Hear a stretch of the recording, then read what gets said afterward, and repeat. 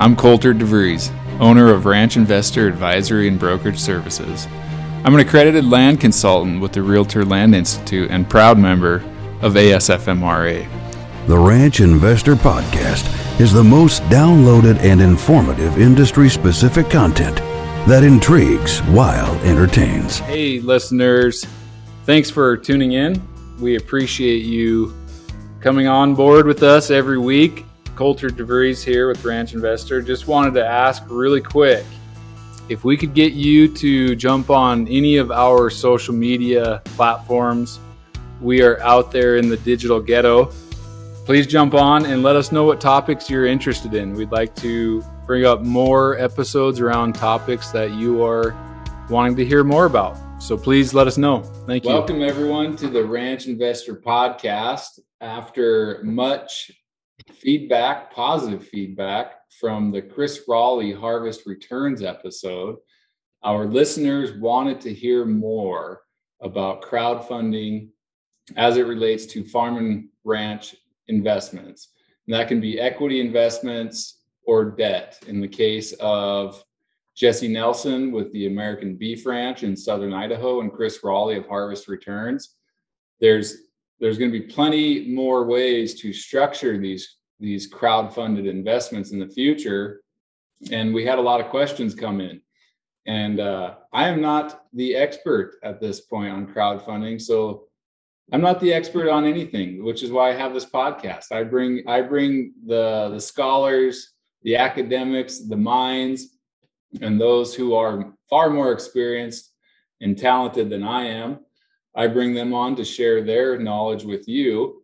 And because it's a great way for me to pick up on what they know. So it's a cheap, easy, and effective way for me to ride the coattails of the successful before me. So one of those talented individuals I wanted to bring on to explain this crowdfunding thing a little more is Tracy Donovan. I'm going to have Tracy introduce herself with her background, but I believe she probably has some sort of legalese disclaimer to give everyone, all these listeners. She's an attorney. So if you bear with us, Tracy, please give us your disclaimer. Yes, I am not providing any legal advice. I'm not a registered licensed attorney in Montana or in Ohio, where I reside. I'm a New York licensed attorney.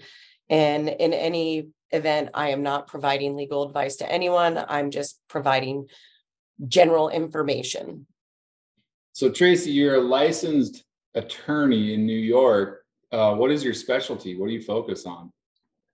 So my entire practice has been in the securities industry, the largest part doing more broker-dealer work. When I started my practice at Jones Day in New York City, I was in the banking and finance group. And then part of that was derivatives.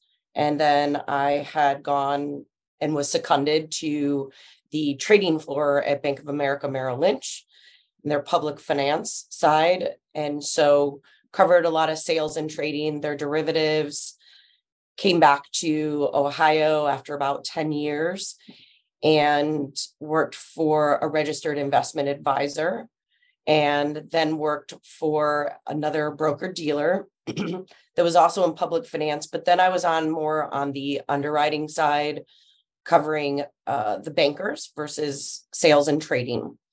When I left there, I went to a new small startup asset manager that crowdfunded farmland. And that ultimately led us to meeting each other. Yeah, what an interesting time to have that experience, because we're starting to see some struggling, I think, in the market for alternative assets. And maybe through this discussion, we can hear what your future outlook is on crowdfunding and their performance of the farmland sector, since you have experience in that. I think, did you focus on permanent plantings like orchards, plantations, more so than your traditional bean and corn row crop? That's correct. So the company, their main focus was on permanent crops and still is. And I don't think there are a lot of other companies out there offering that so much.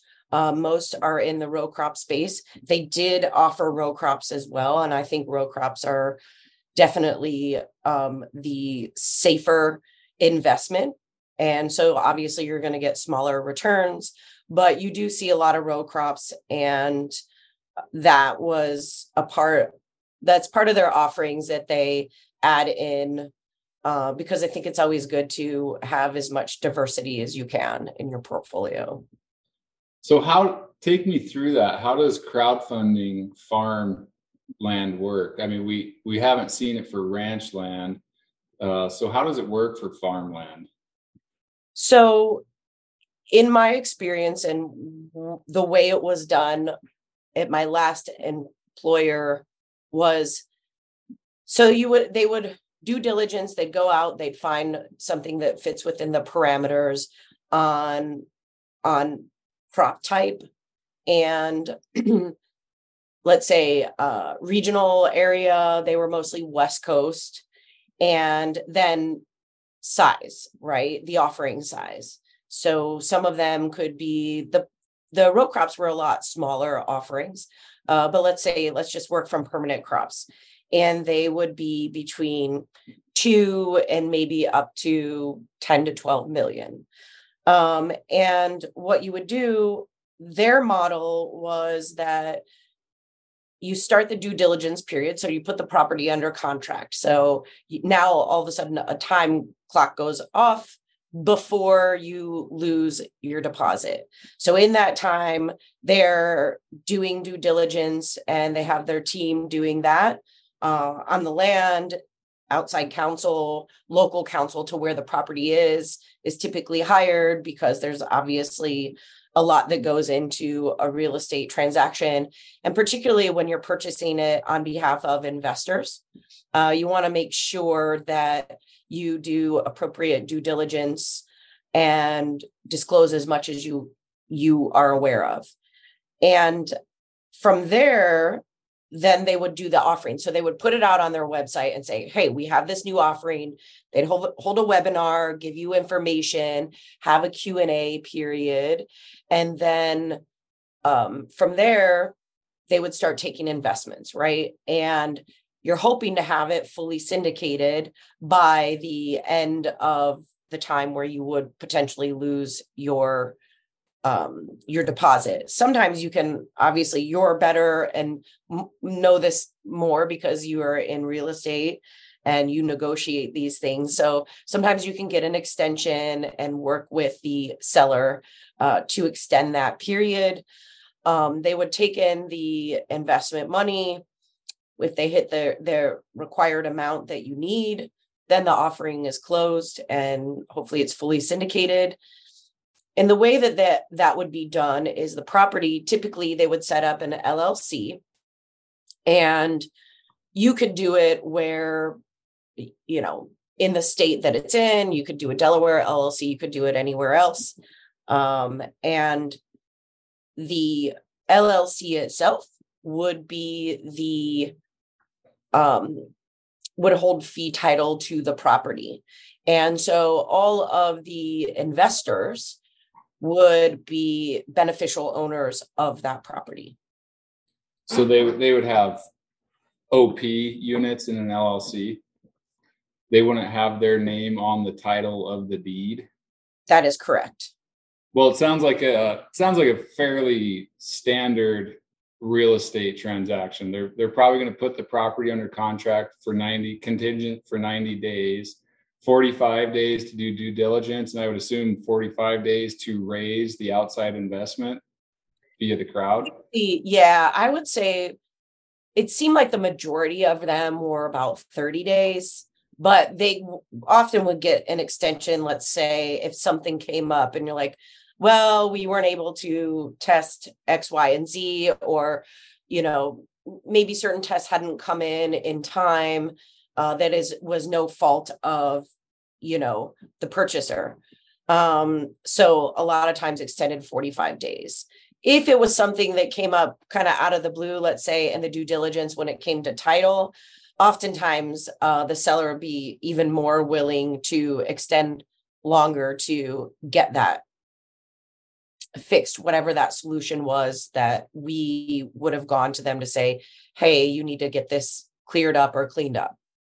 So is it more like 60 days then, 30 for due diligence and 30 for crowdfunding? Because I would imagine the investors, the retail investors of the crowd, they don't want their money held in escrow for 45, 60, 90 days. They want you to get the deal done as quick as possible and place their money. Well, interestingly enough, so the crowdfunding, let's say you'd want it, the way that they would try to minimize their risk is to have it syndicated and fully funded within whatever that due diligence period is before you lose a deposit, right?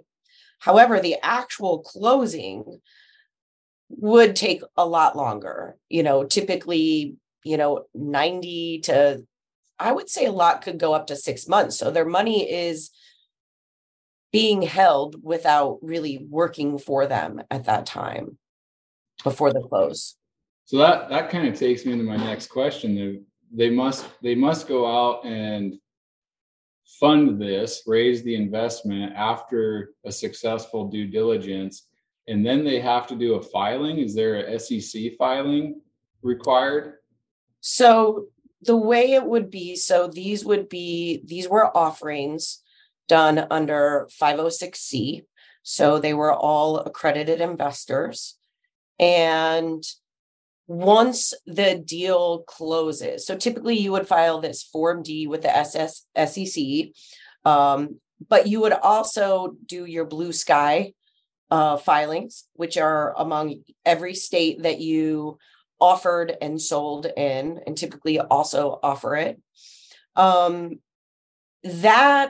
there's a time period, right? They say 10 days or 10 business days from the date that you offer it. However, because in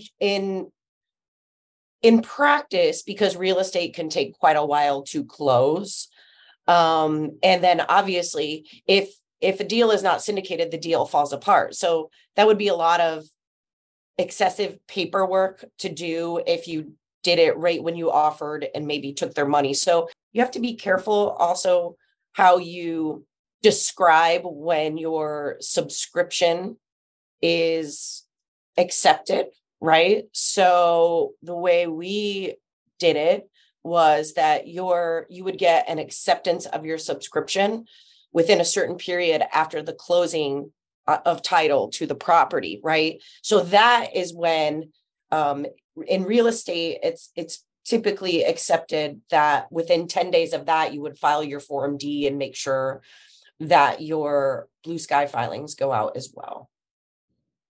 Okay, you mentioned some of these platforms out there are filing 506 C.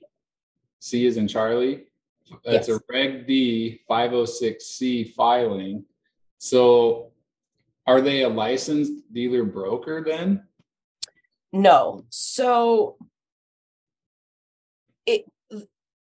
the company, the way that their offerings were, they were not licensed. And so there are two different exemptions you have, right? And sometimes people will confuse them. So under 506C, that is whether or not you have to actually register the securities. And so 506C is an exemption to that registration. The second thing that you have to look at is say, who can offer and sell securities, right? So typically that would be a broker dealer. However, there is an issuer exemption. So these offerings would be exempt from broker dealer registration under an issuer exemption. Okay. So a lot of crowdfunding platforms you will see now, and I can't speak about any specifically, but I will just say certain crowdfunding platforms that are real, registered under Reg CF they are registered because they don't have an issuer exemption. So, right, they're offering securities of another entity. And part of that responsibility is they are a gatekeeper. So they have to do a certain amount of diligence as well in order to vet the investment a bit for the investor. And these are not these structures. These are not your standard REITs, real estate investment trusts, that have at least 97, I believe it's 97 different shareholders. No shareholder can own more than 15, 20%, something like that. These are not REITs. So how are they structured again? You said normally an LLC is the investment vehicle that someone owns an interest, an OP unit in. Yes. So you've got the LLC, and then anybody has you get your beneficial owners of that property, and it's whatever their pro rata interest is. Then typically you would have someone managing the property, or a tenant of the property, right? And then you have a manager of the LLC itself, of the investment, that would manage the investment on behalf of investors. That's really the simplest form, I think. So these are private placements, and so they're going under that exemption. And I'd say that's probably what you see out there quite a bit when using accredited investors, of course. So me as the retail investor, my name is not on the deed. It's not on the title, which means I don't have a right, all the private property rights, the bundle of rights that come with real estate. I wouldn't be able to just go out there and mine gravel on this investment. Correct. Okay. So is there a sponsor or a GP or someone who has hurt money? Like you talk about these managers, there's a manager of the entity and a manager of the actual farmland asset. Do they have a vested interest? Is there alignment of interest with the little guy retail investor? Do they have hurt money? Some do. I've seen some structure it, right, where they have a decent investment in there as well, so that you are aligned with the investors, and some don't. It's very nominal to where they probably shouldn't advertise that they have skin in the game if it's so nominal. But yeah, you can structure it where it's just flat out lease payments and there's not a lot of alignment and you get a flat management fee, or where the manager or another entity related to the manager is invested in it as well. And then you could structure it where you get carry, or it really just depends. And I think at the end of the day, it's really about getting feedback from your investors. What do you prefer? When it comes to a fee-based asset manager or a sponsor GP who has hurt money in it, but then also has carried interest, what do you prefer? Is there a better structure for farmland as opposed to oil and gas exploration, which has the potential for much higher returns, or venture capital into tech that has the potential for much higher returns? Is there, in your experience or your opinion, is there a better way to go, that just fee-based asset manager or GP sponsor carried interest? As an investor, I would prefer that the sponsor has an alignment of interest with me that goes just beyond general reputation, right? When we are talking about the crowdfunding space, and I think during COVID, we saw, a lot of companies spring up and there was a lot of opportunity there. And I think what we are seeing, and you see, especially with FTX, don't even get me started, but is that there isn't a lot of transparency with private placements. But investors, you have to be the one to demand what you want. You don't have to just accept what's out there. So if the investor base starts demanding more, you can raise those standards a lot higher versus saying, oh, this is the only information that I'm getting. If investors require more to say, well, this looks good on the surface, but I want to know more. And the more that is the appetite of the investor that needs more information. And we want you to be aligned with us. We want you to have a big chunk in this. Maybe we want a certain clawback potentially. If something clearly is due to neglect or failure to have proper oversight of this asset, right? To me, as an investor, that's what I would want. And that kind of gets into these SEC or filings or exemptions there too, blue sky being state filings.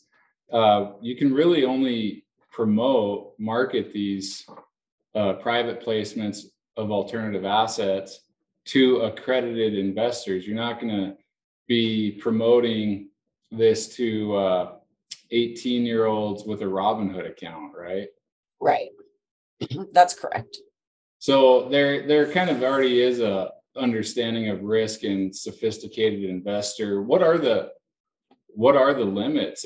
Is there a minimum amount that one can invest as a accredited investor? And is there a maximum of what a offering can raise? So under 506C, that is really up to the sponsor, right?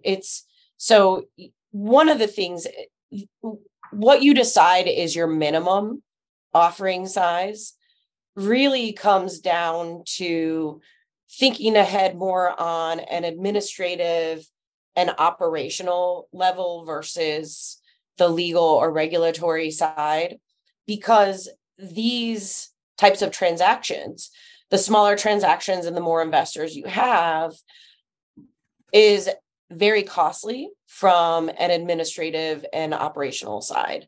You have to remember you will have to give a K-1 to every investor. So if you're able to have the larger offering size you could have, probably better overall for your business, until maybe you are in a different space, right?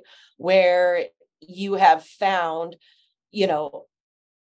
I would imagine that there are people working on, and if not, maybe they should, or maybe it's out there and I don't know about it.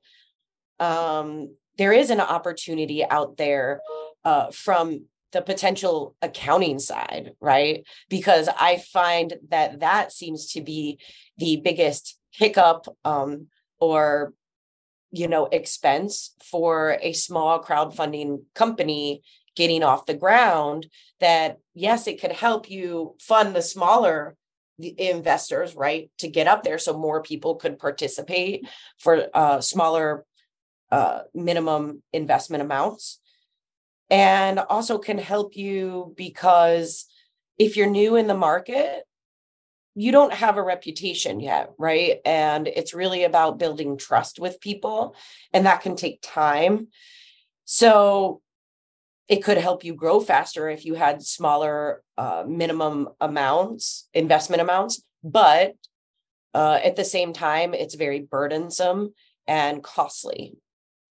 Sounds like you're proposing our audience come up with a fintech solution to reduce transaction and administrative costs associated with accounting and K-1 distributions. Yes, I am. That would reduce the hurdle or the threshold for having someone come in at $20,000 versus $20, and correct. Open this up to more people who don't have the 20,000, who don't want to put in the 20,000. They'd rather try it out at $500 first to see how it does. And right. Yeah, so all of our entrepreneurs out there listening, create a fintech solution for K-1 distributions, please. Yes. And another hurdle, Coulter, that you have to think about is the more investors you have, if you do 506c and they're accredited, there is that process of ensuring that they are accredited, right? So before, a lot of investors would just certify, yes, I'm an accredited investor, but that doesn't really fly. And the SEC has been very clear that you can't just sign a certification. So basically, you want to ensure that all of your investors are accredited, because one unaccredited person in your bunch could potentially spoil the entire investment. And there have been opinions, SEC decisions where, let's say the fund was only, let's say, $800,000 fund, and they found, 3 or 4 unaccredited investors in there, and they used a third party service, and they said, sorry, you need to unwind this and give everything back. So also make sure, people out there, that you do your diligence on the third party services that you use to check accreditation. That's important. So if I'm the retail investor, the accredited investor, it sounds like you're going to have to verify my qualifications, which probably comes with a PFS, a signed personal financial statement, or 3 years of tax returns. What is the security and privacy concerns around that? Well, you're hoping when someone's sending that information, there are, again, as we know, there's safeguards and privacy rules, but under the safeguards rule, at the minimum, under the FTC, I mean, depending on the size, but you should always ensure that you've got an encrypted, if it's by email, that it is encrypted. You shouldn't be sending your information via email if it's not encrypted, or unless you have a website that is secure. Maybe there's 2-factor authentication. So just make sure that you're, as an investor, that you ask these questions before you send that information, right? But aside from that, general privacy, I mean, if you're asking from knowing you in this time, I'm thinking your privacy concerns are more coming from not from the data information, or am I? I would imagine that a lot of us do not want our PFS or tax returns leaked or compromised. So I'm assuming that there is a third-party encryption service for auditing, verifying my accreditation status. One would hope. So if you have people internally, they can do that. And then you're going to want to ask, let's say it's Ranch Investor doing this, and you're going to say, Coulter, what are your systems? Or do we upload these to the website? How safe is it? If you use a third-party service, someone could also, don't forget, if you have your own registered investment advisor, if you have a licensed CPA in good standing, an attorney in good standing, or a broker dealer that you may use and maybe you have accounts with, they can provide an accreditation letter for you, right? Because they're already going to have that information. So that's a quick and easy way of fast accreditation. But not everybody has that, right? So let's say, you don't. They're probably going to ask you for, so if you go by your net worth, remember it's net, not gross. So what you would want to compare, if you were the one that was collecting this, the money for this investment and reviewing the investor, you would want to make sure that you got their latest credit report. A lot of people don't like that. And so they might not want to give you information, but then that's where you say, go to a lawyer, a CPA, or put them the other ways. The other thing is that they could use a third-party service. Now, if you are that crowdfunding issuer or representing that issuer, you need to vet those third-party services as well. So for example, where I was before, sometimes people would say, oh, I use this third-party service online. But I would look at that third-party service and ensure that they had either a broker-dealer's license or that the person, because sometimes you'll see them all over the internet. We do accreditation verification, right? And that's okay. But what you want to ensure is look at the actual person that did the accreditation. If they send it in, I would tell people in the company that confirmed accreditation, well, look at that person. Let's say it was an attorney or a CPA. Because these are licensed professionals, they need to be licensed in the state that they're in, and they have to be in good standing. Because they're licensed professionals, just like you, Coulter, you have your real estate license, anybody can look that information up. So then I would direct them to say, okay, well, is this person, let's say that the company that it came from, this third-party service, is not a registered broker-dealer or an RIA. I would say, okay, look at the person who signed the letter and look them up in the state and ensure that they are a registered attorney or a registered CPA and in good standing. And so then that's what they would do. Otherwise, what you could do is do that due diligence and let your investors know, hey, I would recommend these are the services that we've already pre-approved. And so they could just go there, maybe pay a fee of $50, $70, get their accreditation letter and send it to you. Okay. Say I want to invest some other way. I'm thinking like self-directed IRA, maybe a pension plan, or even 1031 out of other real property. Are there other ways that I could invest that it's not just me, but some other ancillary investment vehicle I have? Sure.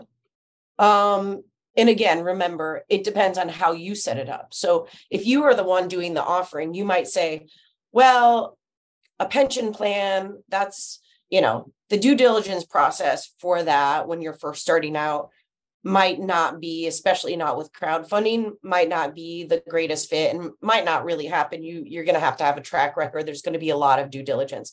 But, a lot of people invest through self-directed IRAs, but it's up to the sponsor, right? So if you were crowdfunding, you might say, I don't want to accept self-directed IRAs. I don't know why you wouldn't, but maybe you don't want to, right?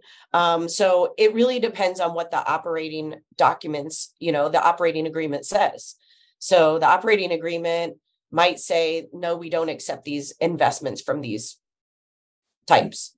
But, most will say, okay, the legal entities, individuals and whatnot. And if it's a legal entity, let's say it's you and your friend are an investor and you have your small little LLC together.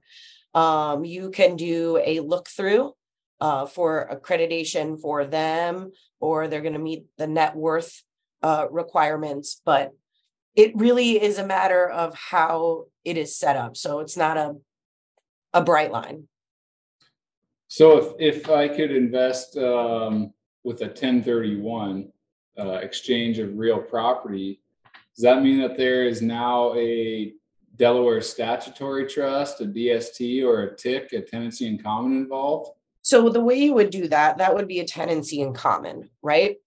And so before, what we spoke about is that the LLC purchases this property and owns fee title to it, right? And then let's say you have 600 investors with a beneficial ownership in that, but the fee title ownership belongs to the LLC.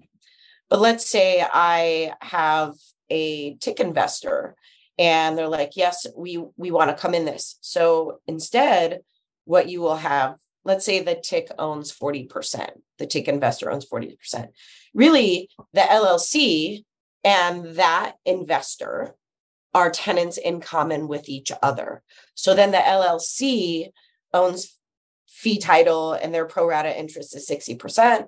And then that other investor is the tenant in common with the LLC. And then they're going to own that 40%. They're going to have fee title to the portion that they own. And that's very important. So, okay, this is getting split up a lot of different ways.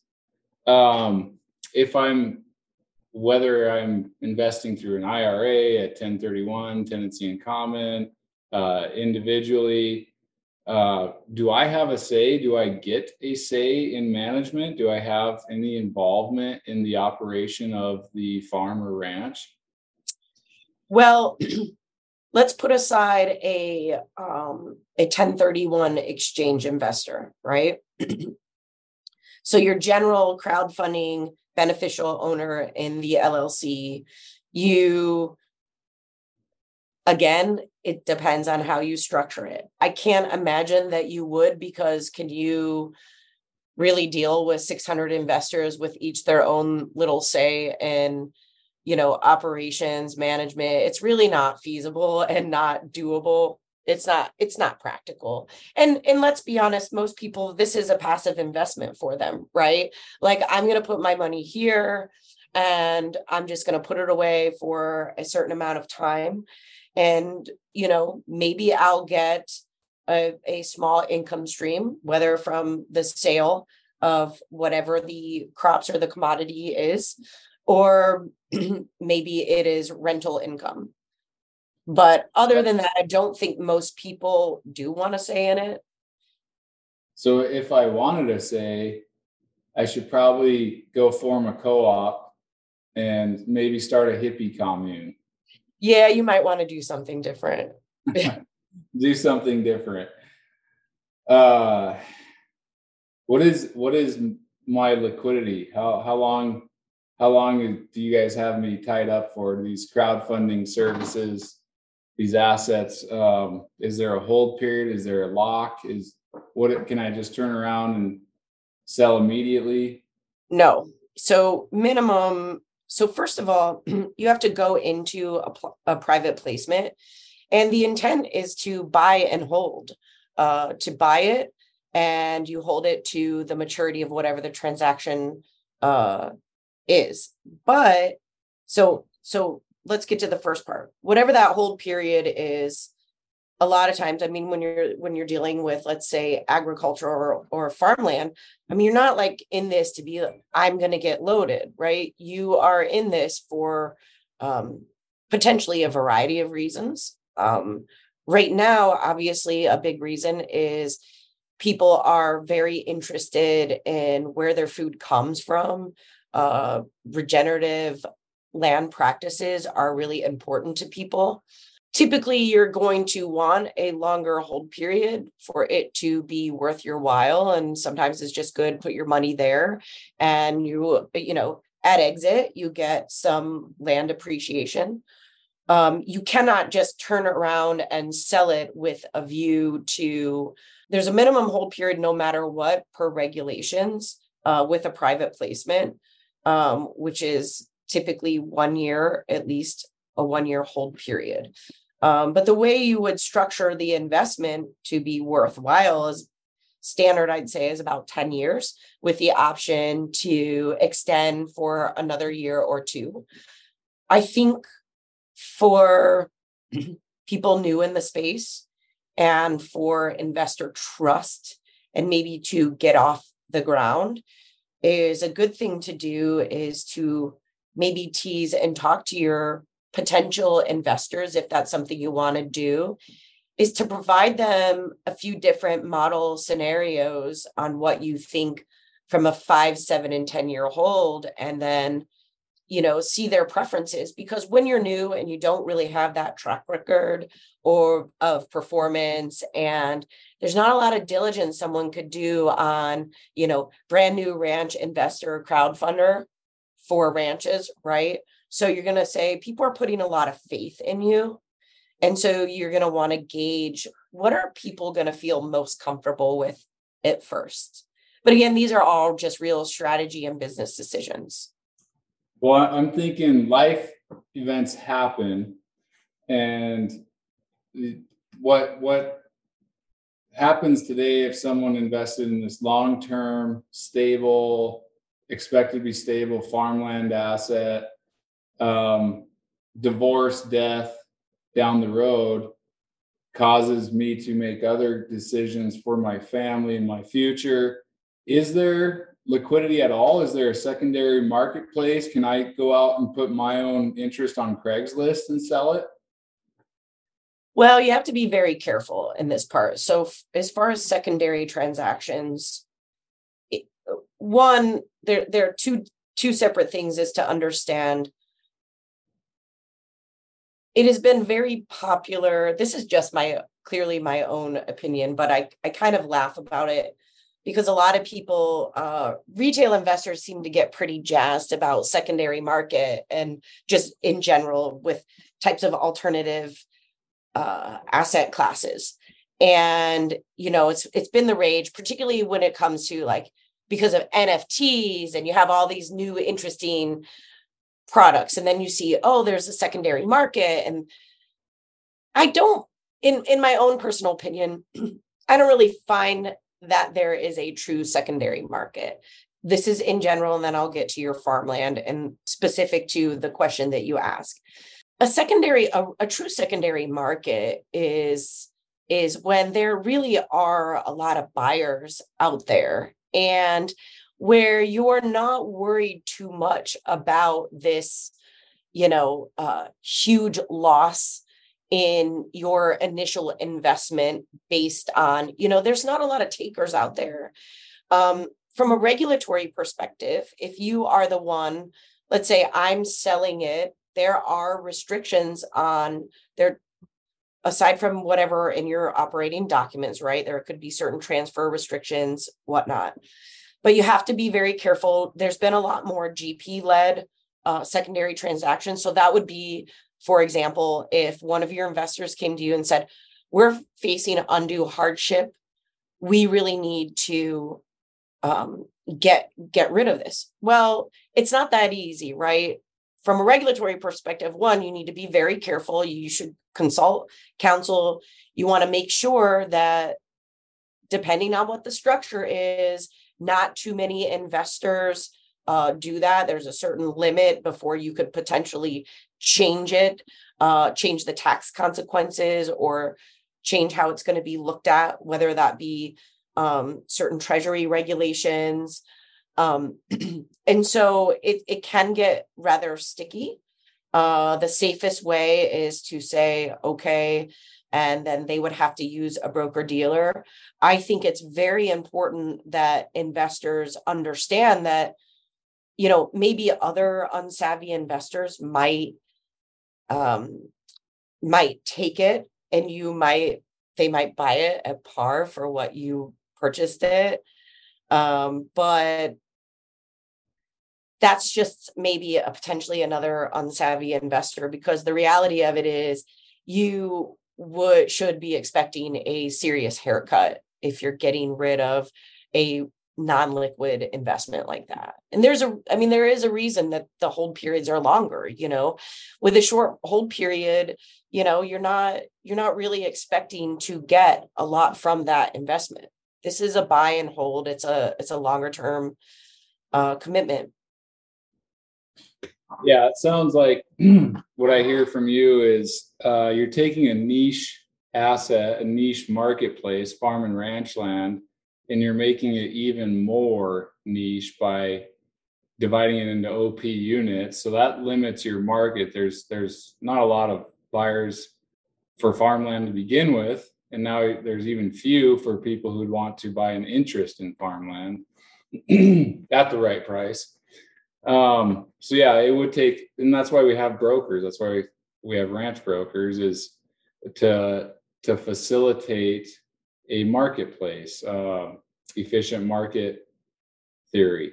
And you would want to really that person, the transfer restrictions, there are a lot of regulations that a person has to look at when they are selling a security to another person. And so they should definitely consult an attorney about that. Let's not start on regulations, Tracy. Yes, I know you. One, it's just not that entertaining, and two, I lose sleep at night how much I hate regulations. So we talked about some some managers, and is this, there's got to be some fee structures involved to compensate the managers.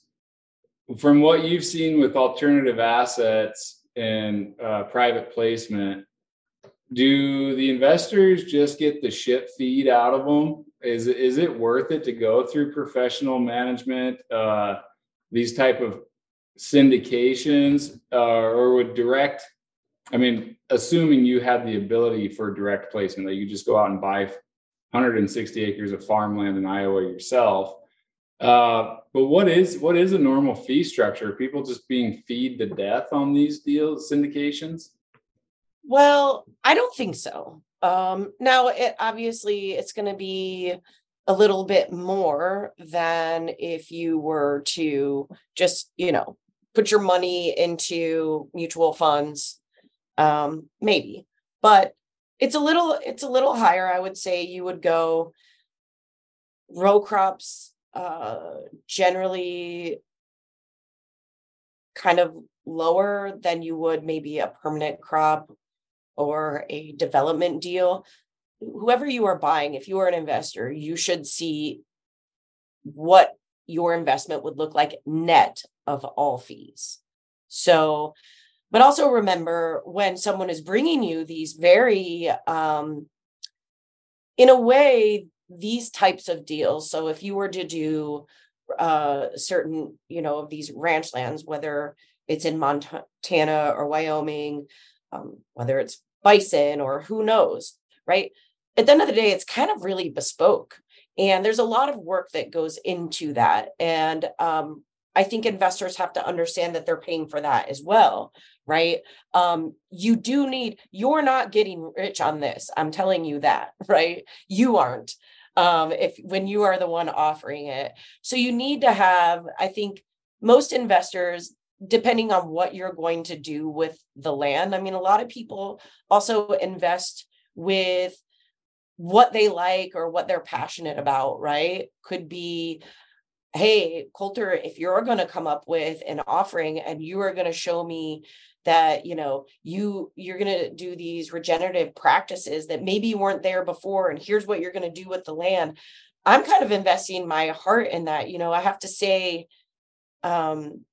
personally, from a visual perspective, I came out to Montana and you took me around to a bunch of ranches and just saw all this land. It was the most amazing experience ever. But it was really amazing to experience that with you, because you are so knowledgeable. And I'm going to turn the tables on you in a minute. So when you get through some of your questions, I am turning the tables on you. Fair enough. But seeing, you showed me this is land right here where they were not using any regenerative practices. And I visually, not being an expert, not being that this has been in my wheelhouse or what I've grown up with, right next to a ranch that has been employing regenerative practices, it's startling. And it's, even just from a visual perspective, was very effective. And, I've been very excited about the things that you are wanting to do, because just looking at it and seeing that, like, look, that could take a decade for that land to come back, if it can or not, or even longer, seeing that wild sagebrush and how beautiful that was in certain places. It was just, what a stark contrast of two properties next to each other. Absolutely. Well, let's wrap up. The final question then is, what happens if one of these platforms goes belly up?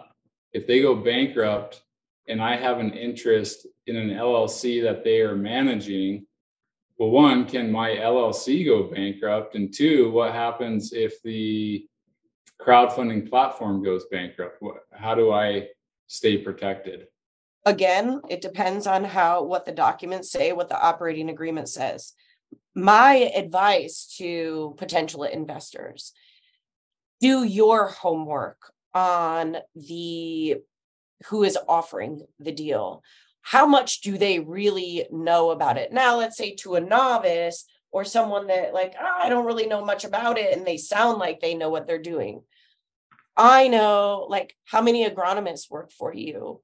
How much experience did this person grow up doing what they do? If they didn't, who is there working for them, that's grown up doing this and understands what it is? And so if let's say one of those platforms goes belly up, hopefully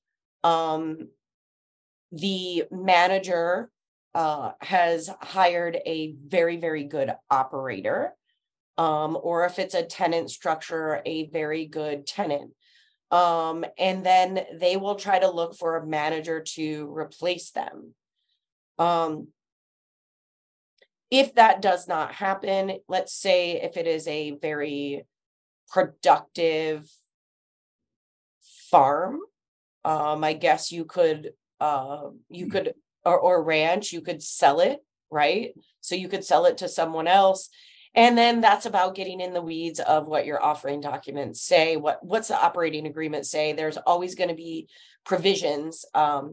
If there's some sort of termination event before anticipated, and that's stuff that you really have to take it upon yourself to do as much diligence as you possibly can. You have to be your own best advocate at the end of the day. That's right. All right. You want to interrogate.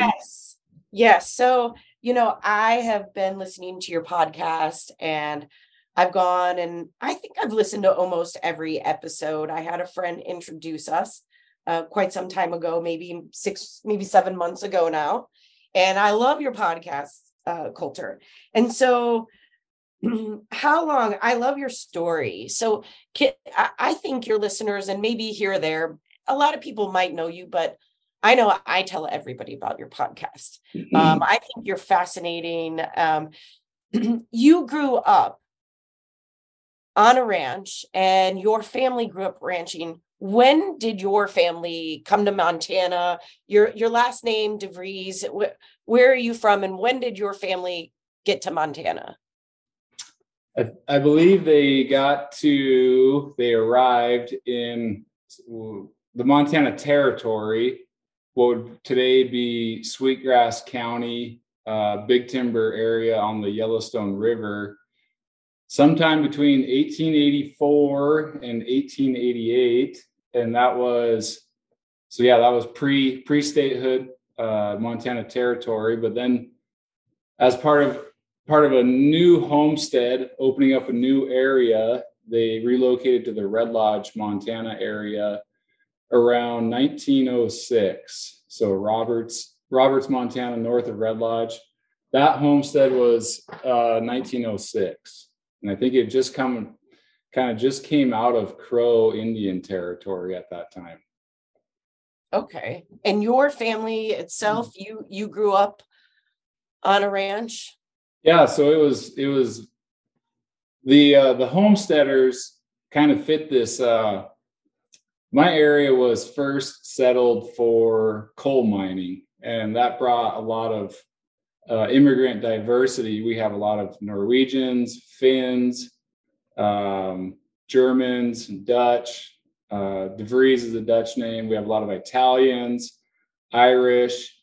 So the diversity, because during those old immigration periods, you can get kind of concentrated with nationalities, just depending on geopolitically what was going on. Ours was very diverse, but they all kind of fit one model, and it was diversification of the homestead. So everyone had a little bit of irrigated hay, a little bit of dryland crop, mostly wheat and barley, and a little bit of pasture. Well, when I was younger, those three: dryland crop, irrigated hay, and livestock pasture. It changes over time with markets. First it was sheep, then cattle took over. Back in the day, a lot of people we're the homesteaders. So everyone had milk cows, chickens, eggs, pigs, very diversified. And just like the United States ag economy, it kind of became specialized over time. But it was a very fun experience being so diversified in an area with a lot of smaller acreage type, what we'd consider today smaller acreage type farmers, almost subsistence farming, going back to the Homestead area. But it was interesting. Got to experience a lot. And so you have an agronomy degree as well, right?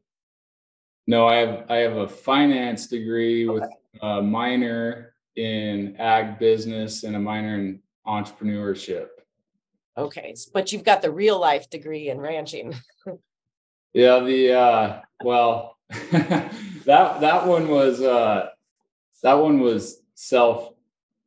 Yeah, I had to pursue other forms of education, working with more progressive ranchers who've been through the Savory Hub. They might have studied Alan Savory as far back as the early 80s. And then I went through Ranching for Profit, got into permaculture, PA Yauman, Keyline, anything that was more advanced, because again, going back to the old homestead era, a lot of families never changed much, and you can still see that today. The practices just didn't adapt or evolve a lot.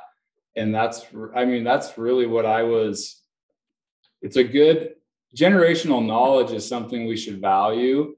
And it's unfortunate. I think we're losing generational knowledge across the US in agriculture. We're losing it very rapidly. So it's something we have to mix with bringing in holistic management, regenerative agriculture. And now I think we need to get back into diversification, because there was a time that we started to specialize, and that I was part of that shift. All of our dryland crop, winter wheat, spring wheat, barley, was planted back to grass for your standard Montana hay and cattle operation. And when I say standard, it was very standard. It was calving in January and February when it's minus 20 out, trying to keep calves alive. So that you could have, the theory was so that you have bigger calves at weaning time. Weaning was straight off the cow onto a truck, which is not a practice I would encourage today. I don't encourage calving in January and February today. But yeah, I mean, it was standard, very standard. There's good aspects to generational knowledge, and there's some things that needed to change. And I took it upon myself to learn those things that needed to change. So let me ask you this. So for the non-Montanans, original West, people already in the West, you've got this Yellowstone effect right now, right?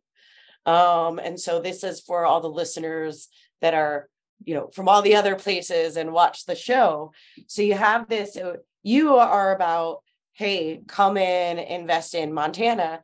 Do you find that, that show is really about this, almost this dynamic of some Montanans are like, outsiders stay out.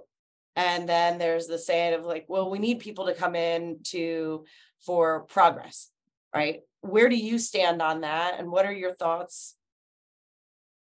It's mixed feelings for sure. I guess I would start by saying, I want to celebrate Taylor Sheridan's success. I think that's what he's accomplished is amazing. But I do empathize significantly, me being a 5th generation Montanan and my daughter being 6th generation. And when I say 5th and 6th, it's not like the DeVrieses pump them out when we're 18 years old. On average, it's probably, every 30 years is a generation. So I tremendously empathize with the rapid high value change that brings to Montana. It's gentrification. And anytime someone is being gentrified, it means someone else with more money has a vision for what you have, and you're not included in that vision. And so that, Montana, we have some of the lowest average incomes in the nation.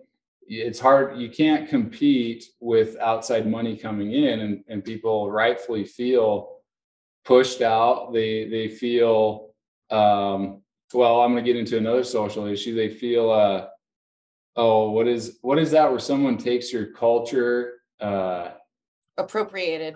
They feel appropriated. The true rough and tough cowboys are being appropriated, but I definitely see both sides of it, and I kind of value both sides of it. To have culture, you have to have that staunch, I'm going to dig my heels into the dirt, I'm going to take a stand. This is our culture. This is what we are about. But I also believe culture is meant to be shared, and people, if someone appreciates what you're doing and they appreciate how you live and the lifestyle you've created, that's a huge validation for what you've done. And I think we can all we take pieces of everyone's culture, and I think that blending and assimilation, diversity, I think it's a good thing. I like diversity. Well, I certainly enjoyed my visit out there, and I'm looking forward to coming back out. But I do have another question for you. So the last real question is, if you could do whatever you want right now, what would be your dream sort of structure, investor, and then with the land type ranch in Montana? My vision, I guess maybe this kind of puts me in the camp of I'm more okay with opening up Montana and being inclusive. It definitely does say that I value sharing this experience. I value share what we have. I would like it to be protected and conserved, and it is worth protecting and conserving. And I think we can do that by sharing Montana as a culture, our ecology, this last best place. So my dream would be to see a platform where someone can invest as little as $5 into a ranch to keep it a ranch, to make sure that it is open spaces. Open spaces are worth protecting. The view shed. To someone can invest $5. I'd like to see someone create this NFT low cost marketplace, liquid marketplace, where you can invest in projects of regenerative agriculture so that we have a better balance of wildlife and livestock. We have a better balance of hunters, supporting hunters who are conservationists, supporting an actual yield, income coming from that ranching property, which is, it's its own micro ecosystem is what it is. And so it's capitalistic conservation. I'd like to see that the experience being shared. Someone can come out and visit the ranch and see the effect that their $5 may have had. Locked gates, that's an unfortunate but understandable issue with what we have in Montana. Locked gates are exclusivity. Someone wants it for themselves. They really, really value it, and I cannot blame them for that. But I would like to see more people get involved and take an interest both fiscally in person, come out and experience it like you did, Tracy. And I'd like them to feel like, wow, my $5 helped with this wildlife corridor. It helped with better grazing practices, better water management for the watershed that Montana is for most of the United States. And yeah, I think technology is going to help conservation, and I want to be part of that solution. Great. Okay. I mean, I have a million more questions, but we can do this another time. Hey, thanks for tuning into the Ranch Investor Podcast. That pretty much sums up this episode. I hope you enjoyed listening to Tracy speak about crowdfunding farmland investments. This is something we are hoping to canvas further at Ranch Investor. We would like to explore crowdfunding ranch investments. Many of you are probably aware of that by now. We've been teasing it, we've been testing it, we've been canvassing and surveying it, and there's more of that to come. On that note, please comment on any of our social media pages out there in the digital ghetto. Let us know what you think about crowdfunding ranches as an investment. Thanks for listening, and hope to hear more of your feedback from topics as well as crowdfunding ranch investments. Click subscribe on your streaming platform so you know when the latest episode has dropped. Be the source of knowledge and the maven that other professionals are excited to refer.